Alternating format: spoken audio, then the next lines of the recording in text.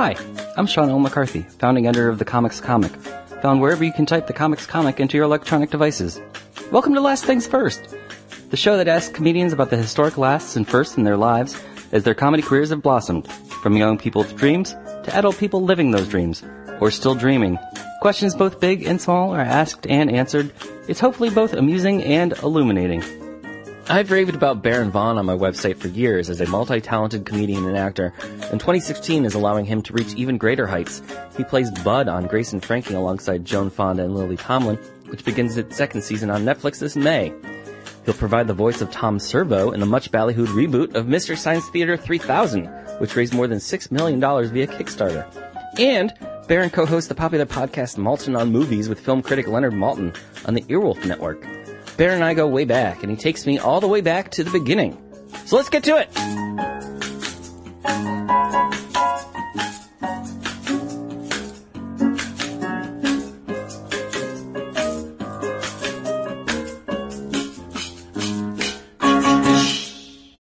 No, this is Last Things First, and my guest is Baron Vaughn. Smello. Thank you for being here. It's been so long since I've seen you. Yeah, so very, very long, but here we are, once again. You went all Hollywood on me. That's what they call me, Hollywood Baron Vaughn now. You can't actually say my name legally. You can't actually say my name without the word Hollywood in front of it. So, 2016 is shaping up to be a pretty good year for you. It's been a long, long haul, wouldn't you say? But doesn't that make the payoff sweeter? In a way, yeah. You know, I mean, it's interesting because there's all this. What's interesting is that we, the personalities, drawn towards comedy, you know, we're sensitive mofos. We're sensitive. That's why we became funny in the first place. It's a reaction to our world. So then when we get to this place in our careers where we're trying to have a career, where we feel, or I perceive I'm being lapped by certain people, I get so sensitive about it. Right. And go like, well, why not me? But all that is fake. It's all imagination. And it's just about, for me at least, I found out, it's just like, well, if I'm engaged in this experiment to become a good comic, why does that have anything to do with anyone else? It actually doesn't have anything to do with anybody else. It only has to do with if an audience is enjoying me or not. So I struggle with that still. But comparing myself to others, as Stuart Smalley once said, compare and despair. All my life advice is gleaned from Al Franken characters. One of the things you're doing now is a podcast with Leonard Maltin. Mm-hmm, yeah. Do you remember the first movie you saw in a theater? The first movie I saw in a theater. Yeah, when you were a wee little Vaughn. Wow, the first movie I saw in a theater. I mean, it had to be a Disney movie. I want to say the earliest movie I can remember seeing is something like Beauty and the Beast. Because that came out in the 80s, didn't it? Late 80s, yeah. Yeah, late 80s, the ladies. There's got to be something I saw before then, because I remember going to the movies in New Mexico, and when I was in New Mexico, I was really young. I moved from New Mexico when I was 8. Okay. So you didn't spend your entire childhood in Las Vegas, no. Just the formative years. Just the formative years, exactly. Went through puberty in Vegas. Wherever you went through puberty, that's where you're from. Oh, okay. That's how I always think it. Because puberty is essentially, it's when you start thinking about how you stack up in the world, your position in the world, your position against other kids, right, in your class, and you start thinking about, well, where do I fit in? And that's when you start really developing your personality, I feel like. So when that happened to you in Las Vegas, yeah, what did you imagine your adult life to be? Oh, isn't that crazy when you're like 6 and like, when I'm in my 30s, if I'm still walking. Right. That's an old, decrepit age. When I grow up. If I'm in my 30s and don't have a walker, I'm going to be a combination fireman, astronaut, president, FAP, or FAP. That's not an expression in any other language. What did I envision my life to be like? Yeah. You know, when I was a kid, I probably envisioned, because I was in a very, very small town in New Mexico. So I probably envisioned that, just kind of like, well, I'm going to get old, and everyone I know is everyone I know, and we're all just going to get older and always know each other. And you're going to get a job at Los Alamos. And I'm going to get a job at the lumber yard and go to church 5 times a week. Is that what you were doing? Southern Baptist, man. Oh, wow. Southern Baptist, man. You're in church all the time. You'd sleep at the church if you could. So did moving to Las Vegas, did that activate the entertainment You could say that. senses in your brain? Yeah, you could Being say around that. all of those neon lights? That's absolutely correct, I think, Sean, because it's like going to Vegas and the idea that people had their name in lights, the idea that there was such a thing as a marquee, this constant feeling of there's performers, there's performance, and people are out there doing that, and people like them. And I've never, even if no one in the country has heard of them, everyone in Vegas has heard of them. Still, like, even like a local news anchor is like a local celebrity. Right. So it's just sort of that world of, oh, we can, I can do this. Like this is something that people can do, and there's different levels of success. I guess I got a sense of that when I was in Vegas, is that not only can you become this, but there's different levels of how you can do it. What age were you when you first tried stand up? Well, no. Well, what was the first thing you tried? Was it singing, acting? Yeah, it was acting first. I mean, because I was attracted to acting because I was attracted to stand up. And I was like, oh, people on stage saying words, that's the exact same thing. And being in a church play, Somebody asked me a long time ago, when was the first moment that you knew that you were an actor? And it was probably the nativity play at church. And I was Wiseman number 3, no lines. How old were you? Oh man, I had to be 5 or 6. But you still had costumes and we had costumes. I hair had and makeup. I had spirit gum on with a beard, Mm. and I was Wiseman number 3, the one that brought myrrh, and had no lines. The 3 wise men come in, and the first wise man says, "We've brought you frankincense, gold, and myrrh." Right, and I just watched the kid fuck it up, and I was like, "Oh my god, he put nothing in it. He just said it." Oof. You're not alive in the role, man. I was 5. No emotional center. And I was like, I could do that better. And that's the patron the patron catchphrase of an actor, of someone who wants to get on stage at least. That's also what I hear and know from a lot of comedians is not seeing someone inspirational doing comedy, but someone being awful at comedy and going, oh, if this horrible person can be on stage telling jokes, I should be up there. Yeah, exactly. I mean, it also, it took me a while to get on stage. I didn't do stand-up until I was in college. And I wanted to do it early. I just didn't know that it was something that you could do. I was still that school of person that believed that I believe in love after live. These people are making it up as they go along. I thought that stand-up was improvising, and that these people had turned themselves into people that were so funny that they could just go up there and talk, and everyone thought they were hilarious. And I'm like, wow, how do you even get to that level? I thought it was a magical power, a mutation. Well, it is. It is, but I didn't know that it actually takes some gumption. Right. And some work, and that everyone is honing their craft. Preparation and memorization. And thinking about what they want to talk scripting. about, and there's a workshop process. So I didn't know that you just had to go get on stage and start it. And if I would have known that younger, I probably would have done stand-up younger, like 16, 17. So instead you pursued acting. Did you do plays in high school? I did. I went to Performing Arts High School in Vegas. Okay. So I did plays and directed some plays, stage managed some plays. I was always involved in some way because I wanted to see all the different aspects of how to create the theater. What led you to Boston then? Theater school. Theater school, definitely.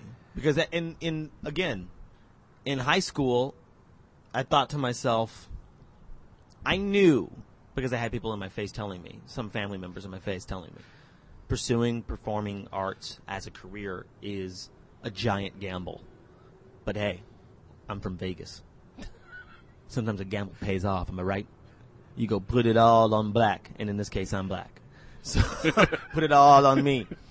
And my grandmother especially was supportive. I'm not sure that she liked that I was going to go to school for performing arts, but she liked that I was going to go to school. She kind of saw it like sports. Okay. Like if you get good at sports, you can get a scholarship to a good college. You can actually get an education. So she didn't poo-poo on it because she figured I was going to go to school, get an actual education, become cultured, and be able to participate in society or put something forward that was worthwhile.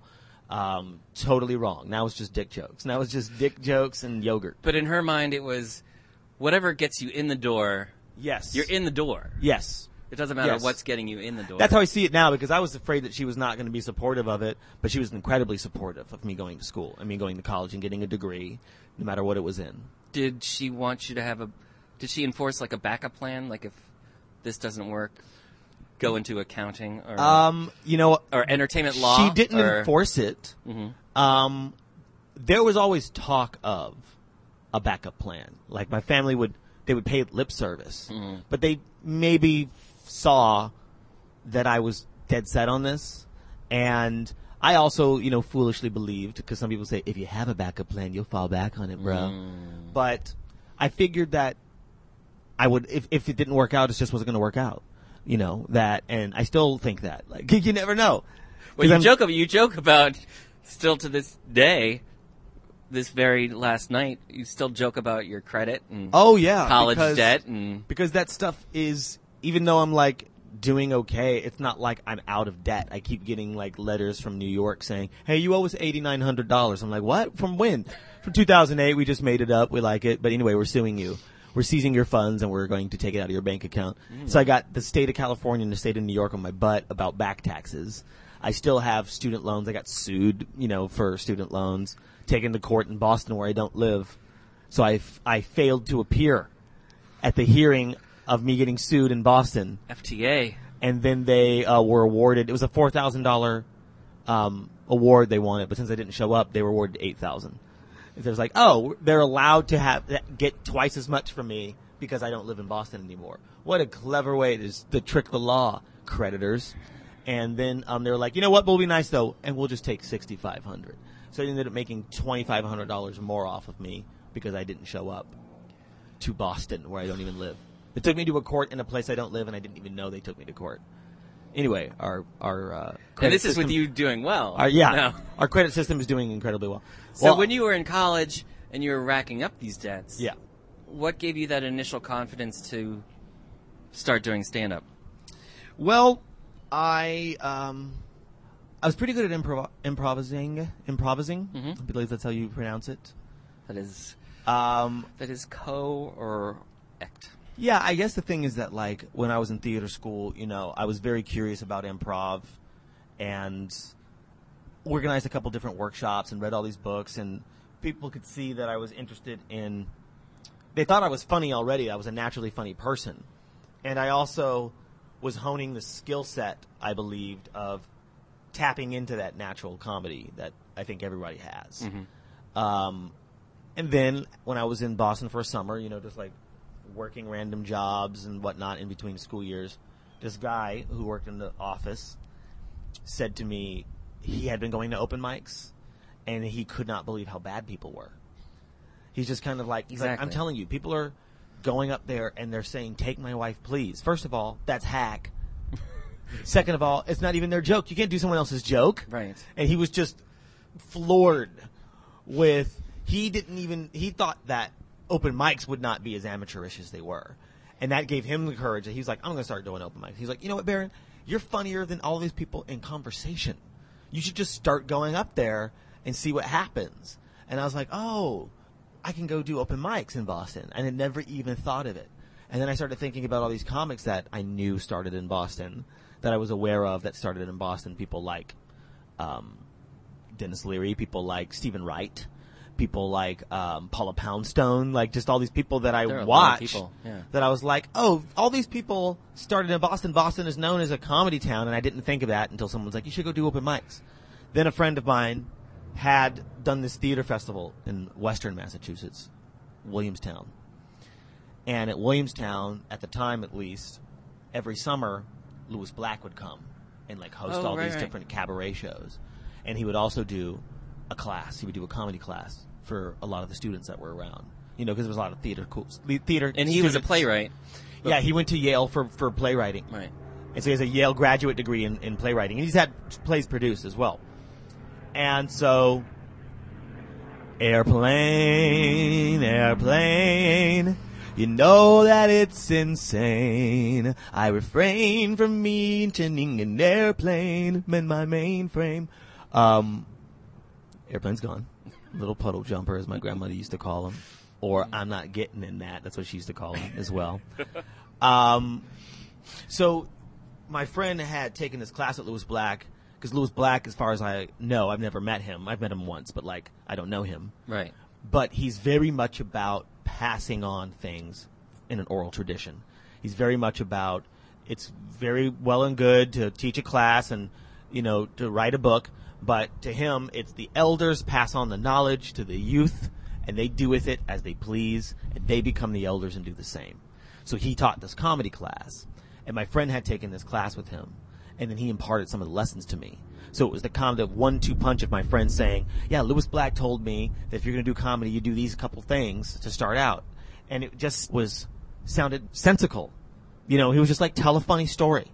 And you've had something funny happen to you. Don't tell me, oh, I don't have any funny stories. Yes, you do. Right. Have you been alive? Are you a man? Are you a woman? Are you Catholic? Do you have parents? Have you ever walked down a street and something weird happened? Have you ever been embarrassed? Story? Yeah. You have a funny story. So I started thinking about that and started thinking about the things I want to talk about and how I want to talk about them. And started going up. Dick Doherty's Comedy Vault. Okay. I believe it recently closed. It doesn't exist anymore. Remington's Restaurants on Boylston Street. Yep. And they had the vault downstairs. And it was a Sunday night mic, slightly bringer show. You had to bring 2 people that paid $7. Okay. Right? As far as bringers go, that's not horrible. Right. So now that I'm looking back on it, probably 10 of the comics, because there were like 16 freaking comics on the damn thing, probably 8 to 10 of the comics were bringers, like myself, college students who had to bring 2 friends to fill out the audience. And then the rest of the comedians were actual Boston comedians that needed a place to go up. And so it was a combination of open mic for pros and people who were doing comedy from 6 to 10 years, and then people like me who were getting on stage for the first time, bringing their 2 friends on a Sunday night, thinking, oh, Sunday's the only night I have off. I can actually go to this thing. And that was the beginning. Did you move to New York immediately after college, or did you stick around Boston? I stuck around for the summer, and into the school year, the beginning of the next school year, because I was doing a play. So it was like, school started in September. Probably October, November, I was moving to New York. And when you moved to New York, were you moving as a comedian or as an actor or trying to do both things? It was both. I was fortunate enough to move to New York with a job. Okay. That I knew I was going to be doing a play on Broadway. It was my first job in New York. That's a good first job in New York. A very good first job. But I also knew that it didn't start until January. So I wasn't in a rush to leave Boston because I knew I wasn't needed in New York until January. And actually, the summer after I graduated BU, I worked at this bed and breakfast in Cambridge. And because they also gave you a place to live. There's like a little room where I could sleep in. And then all I had to do was get up at 7 a.m., make coffee and make breakfast for the people that were living there. And then that was it. And go into their rooms and redo the bed and like change sheets. It was very easy. I was just a one-person maid, and went in there and did that. And I looked like shit. I was, now that I think of it, I was like this 22-year-old black kid that had this huge afro that I was just waking up, not doing anything, being like, hi, and just making pancakes, the least amount of effort. And people were just like, well, there's definitely a bed. I don't know about this breakfast though. And, it was a free place to stay. And then I was doing this play in Boston. So then I just kind of did that. And then, but basically until October, and I was still doing mics, getting up where I could, and then moved to New York probably about November, because I was like November, December, and then in January, I'm going to be needed for this play. How long did the play run? We started rehearsal in January. It started in March, and then it ran until April. So it was only like 2 months. Oh. Because it was the Manhattan Theater Club. And they were doing something new, because essentially a Broadway theater is just a place that people can rent, which is why a show can run for 10 years. If they're making money and they're paying the rent, they can just stay there as long as they want. They don't have seasons. Broadway theaters don't have seasons. Right. However, off-Broadway theaters do. They're usually a theater company that also has a theater, and they program their year that way. Manhattan Theater Club was one of these theaters. So they would have off-Broadway plays, and if a play was really successful, they would flip it to Broadway.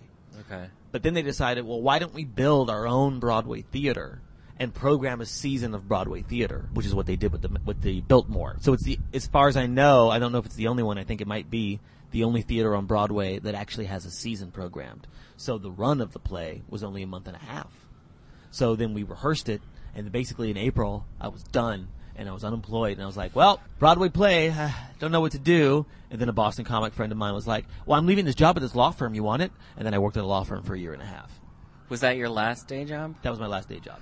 What was the last moment at that job where you're like, I don't need to be here anymore. I'm going to be okay. When I booked a national commercial, and I filmed it, and I was like, I knew I was going to make a lot of money from it, and I was going to be able to leave that job and concentrate on stand-up full-time and just going to auditions. But the thing about booking a commercial, at least at the time, I don't know if it's true anymore, they don't tell you when it's going to air. So you film it, and then they're like, it'll show when it shows, because they have no idea. Right. And it was 6 months. I filmed the thing in like October, and it wasn't until the next April that it was on TV. Do they withhold the money until it airs, or?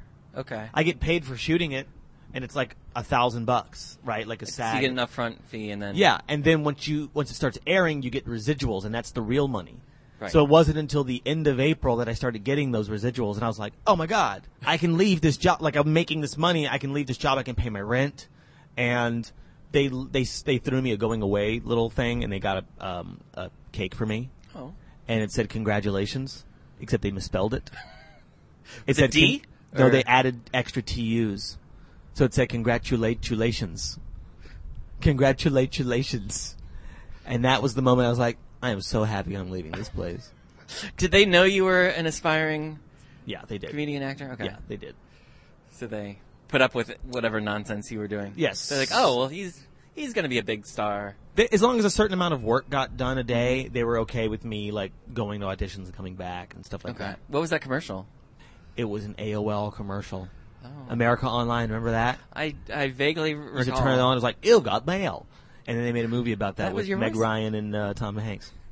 Your voiceover talents are Yeah. stupendous. It was me and this guy named Owen Burke, Okay. who is now the vice president of development at Gary Sanchez, which is the Right, Funny or Die. And Gary Sanchez. It's Will Ferrell and Adam McKay's production company.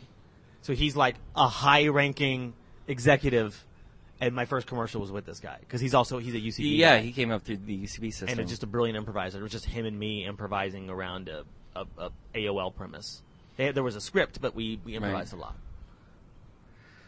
Well, one of your huge gigs for 2016 is voiceover work. Oh, is it? With Mystery Science Theater 3000. Yes. How did you get wrapped up in that? A series of fortunate events, to almost be Lemony Snicket. Jonah Ray. Joel and Jonah were developing this friendship. As Jonah tails it, we're in Texas, so every now and then southern vowels come out. Well, you also have DuckTales on the brain. So. DuckTales, as Jonah tails it, ooh. Jonah's a gigantic Mystery Science Theater 3000 fan, a gigantic one. As dedicated as the truest nerd. I think he was using The Secret to make it happen. Yes. He had a vision board and a Pinterest. He's like, it will come back and I shall lead it. He put Joel Hodgson and Mike Nelson up there, and he's like, if I build it, it will come. And so Joel, I guess Jonah had talked to him multiple podcasts about his love, and Joel got wind of it and started hitting Jonah up about, I'm thinking about redoing the show. I'm thinking about, would you be interested in talking to me about it and kind of thinking about how it could be done? And Jonah was like, yeah, are you kidding me? I would love that. And then it turned into Joel asking Jonah to be the new person, because Joel explained that his premise of the show is like, it can have all these different iterations. It can be like Star Trek, where it's like it's a different ship, but it's the same, premise. Different crew, but it's a different captain, but it's the same premise. So it still works in the paradigm. Right. So then suddenly Jonah was in this position because of Joel of being the new guy, and Joel was very concerned about the chemistry between Jonah and Crow and Tom Servo has to be good, as the chemistry was with Joel and his two people and Mike and his two people. So he asked Jonah, who do you think would be great? And he mentioned me and Hampton. We were his first choices, and so Joel met us, pending a meeting and seeing the chemistry that the three of us had. Joel was like, let's do it. So that's how it came to be. It's all about who you know, baby. It's all about who you know. It is, in a sense. Sometimes, and in this case, it is because people there's got to be this chemistry, right, in it. But people are upset about my voice. They're like, he doesn't sound like the Tom Servo I knew. His voice is not low enough. But it's about the chemistry, right? Well, I mean, I always knew intuitively that people like to work with their friends, but now that I'm getting older, I'm starting to see this with my own peer group. So when you see it firsthand, you're like, oh, that's really how it works. Yeah, because you do get a sense of who you like working with and who you know how to work with. So it makes sense that people kind of create, if you will, a repertory company of the people that they like to work with, like Judd Apatow or Ben Stiller or whoever. That they kind of have a group of people that they know are going to deliver in this way, and they can write roles in a certain way. I mean, I'll probably do that, as well, because I got all these friends that are sitting around wanting to make stuff. I'm like, well, let's make a damn movie, and let's just do it, bro. Except I won't say bro. Good. A lot of the work you're doing, though, is working with people that you might have interacted with in a different way when you were a child, seeing them on the screen, or like you're interacting with the MST3K world, which you probably watched as a kid. Yeah, of course. Working on Grace and Frankie with Lily Tomlin and Jane Fonda. You're doing a podcast with Leonard Maltin, who's been doing movie reviews since you were a kid. Yeah. I grew up to work with all these people that I used to watch. Or see their name in lights in Vegas, and now you're working with all of these people as a peer. Next on the list, Lance Burton. Lance Burton, Vegas' own. Do you know who Lance Burton is? Yeah. Okay. Master magician. He, before Siegfried and Roy made it a duos act, Lance Burton was the guy. Yeah, it's interesting, too, because it's like when I was coming up in Vegas, or when I was there, Siegfried and Roy was the talk of the town. They were doing magic, and they had tigers, and they're miscellaneously European. And then I felt like I heard about Lance Burton. But he might have been around at the same time, but him getting his own show. He was always kind of overshadowed by Siegfried and Roy. By the flamboyance and the tigers. It also helped that Siegfried and Roy had a theme song that Michael Jackson did for them. And I remember it. Up a little bit. Siegfried and Roy. It was like, oh my God, it's Michael Jackson singing. They have a custom song made by Michael Jackson. How can you compete with that level of popularity?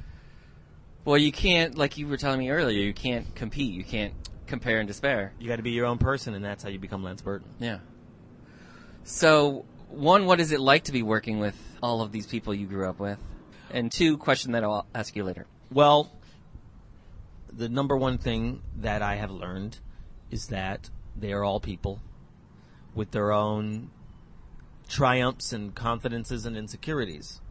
And first of all, it helps me feel okay about my own insecurities, because I'm like, oh, it's okay to be insecure. It's okay to feel like I don't know what I'm doing, because you have to ask questions sometimes, and you have to ask for help sometimes, and that's how you get it. That's how you learn. You can't just be like, nope, I know everything, posture, posture, posture all the time, deflect, deflect, deflect all the time. So there's that, but also seeing that they have so much professionalism, that they're people who just get things done. So sure, every now and then you might feel bad, or you might not feel confident, but also there are the things that you know that you're good at, that you can just be like, well, I know what I'm doing when it comes to these things, and you know how to deliver because you've been doing it long enough that you still have this career, that people are still asking for content from you. And so it's okay to be confident in that as well, and to sit in your power, if you will, and be like, oh, I know what I'm doing. I know how to write a show. I know how to act. I know how to be funny. So it's a nice reminder to see that these people who I've admired are also just people who are making their own way, and that's what's going to be there for me as well. I'm doing the same thing. Who has given you kind of the best help recently, or best advice in terms of continuing this this arc of your career? Who's giving me the best advice? Or what's kind of been like sticking with you as you pursue all of this? I wasn't there for this, but I overheard it on the Grace and Frankie set. And my co-star Ethan Embry was doing a scene, and I think a lot of us were in it, but I wasn't in the section that he was with Lily and he was with Sam Waterston. And he didn't feel amazing about how a scene went, and he was just kind of like, it could be. He felt okay about it, but he's like, it could have been this, it could have been that, it could have been better, and now I shot it, and like, it could have been this. And he told me this because it helped him a lot, and it helped me. He said that Lily kind of gave Sam a look, because they're in their 70s. They've been doing this for years, decades. Yeah. And she said something to the effect of, when I look back and I think about how much energy I wasted on that. Just this feeling that you're having. How much time I've wasted feeling that. And Sam Waterston's like, I know, right? Because now they just know, like, it doesn't matter. You know, you don't have to sit there and beat yourself up. And it helped Ethan, and Ethan told it to me because he thought it would help me. And I was like, yeah, that is great. Because I'm going to be doing this for a really long time. And so what am I going to do? Do I want to have fun and feel okay, or do I want to beat myself up about it? Right, stress about every take and everything you exactly. do. Every joke. Because why don't I could have delivered that joke exactly. better. And that stress, that energy that I'm putting into the stress, how about I take that and make the joke better? How about I make it a joke or an interpretation of a role that I don't feel insecure about? I can do that. Were you able to do that after taping this set at South by for Showtime? Oh, yeah. To go, I think so. Yeah. It is what it is. It's funny, too, because I was very nervous about it because that TV taping energy is something very specific. And especially having done these late-night sets and a half hour in Comedy Central where it's like there's language restrictions, there's content restrictions. So you kind of have to rewrite your act to not be what you would do exactly in the club because you can't cuss. You can't reference certain pop culture things or corporations that might be a sponsor. Right. Oh, you can't make fun of McDonald's or Pepsi. So it's like, what? Now I have to change this whole thing and have to make it something different. But with Showtime, with HBO, with all these different premium channels, there's no restriction. So there's that nervousness at first of like, because I've been there, where it's like I have to change the thing and I actually am not so sure about what I'm doing because I changed it. I've changed what it already was to something I'm about to do on TV to represent myself. But with this, there was nothing. So it was just like, this is a show. Once I got up there and I got my first laugh, I'm like, I know what the hell I'm doing. I'm a comedian. Just calm down, and then wrote it like a regular show. Nice. So when you fulfill your destiny that Lewis Black foretold, and it's your turn to impart the wisdom upon the next generation, what is the first thing you want to tell them? Well, I already do that in a way. Like, it's weird to say that I'm imparting wisdom, but I make myself available to the young black comedians that I see that are like me, because certain comedians, when I was coming up in New York, made themselves available to me. Like Dean Edwards, Greer Barnes, Dean Edwards, Greer Barnes, Mike Yard, Mike Britt, Mark Theobald, Wally Collins. There were certain comedians that took a shine to me. They said they weren't like a lot of the other black comedians that were in their class that flew over me in an airplane that didn't like that I didn't do what they did, which is go to the urban rooms, come up that way, and then quote-unquote cross over into the mainstream clubs. I was doing something different. And these other guys that I named were like, I'm glad you're doing something different. I hate that I had to do what I had to do, but it's just what was afforded to me. Go where you're getting booked, of course. Why would you not go where there's stage time? You don't owe anything to anyone. And so I make myself available to like younger comedians, and there's comedians around the country, that I think are great, that are doing interesting things, like Sam J, who's actually here, Rebecca V. O'Neill, Sonia Denis, have asked me for advice, Will Miles, Martin Morrow, Ben Bazuna, just comics that I make myself available to, that I'm like, if you want to ask me things, because they see where I am. It's hard for me to see it because I'm there, and I'm like, is this going to last? But they're like, this guy got somewhere. But I'm just telling them, reminding them that you don't have to be what everyone says you are. You know, like you don't have, there's no such thing as a black comic in a sense. So you don't have to follow any rules that someone is saying, well, you're this kind of person, so you have to be this kind of thing. You don't have to do that. You can do whatever you want, you know? And some people have told me that they saw me doing that, and that, like Jack Knight said, you know, he saw a video of me and he was like, oh, I can do stand-up. If I can do it like that, I didn't know you could do that. So I was like, oh, that's really sweet. It's really weird to hear. Makes me feel slightly old. You know, I mean, I have been doing this 16 years, so now it's like, hey, I saw a video of you on comedy or like College Humor, and I was like, oh, you can do comedy like that? And now I'm doing comedy. Thanks. I'm like, oh, weird, because I still don't know what I'm doing. But yeah, sure. Well, Baron Vaughn, you definitely do know what you're doing. Why, thank you, Sean.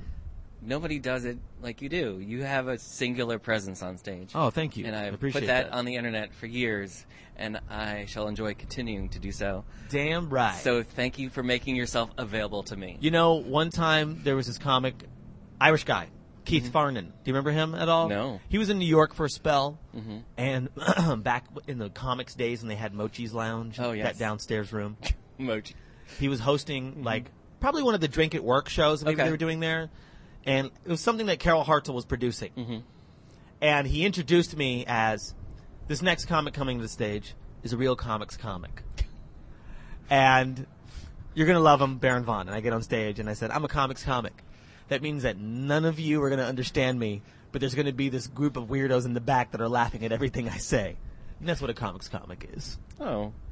I will take that as a compliment. It's a compliment's compliment. Thanks, Baron. Last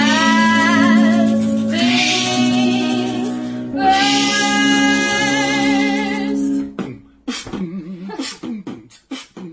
first. This episode of the Comics Comic Presents Last Things First was produced by Alex Brazell at Showbiz Studios. Theme music by Camille Harris and Shockwave, logo by Giggle Chick. Please check out my website, thecomicscomic.com, for more interviews, reviews, and comedy news. Become a paid subscriber at patreon.com. I'm your host, Sean L. McCarthy. Thanks for listening.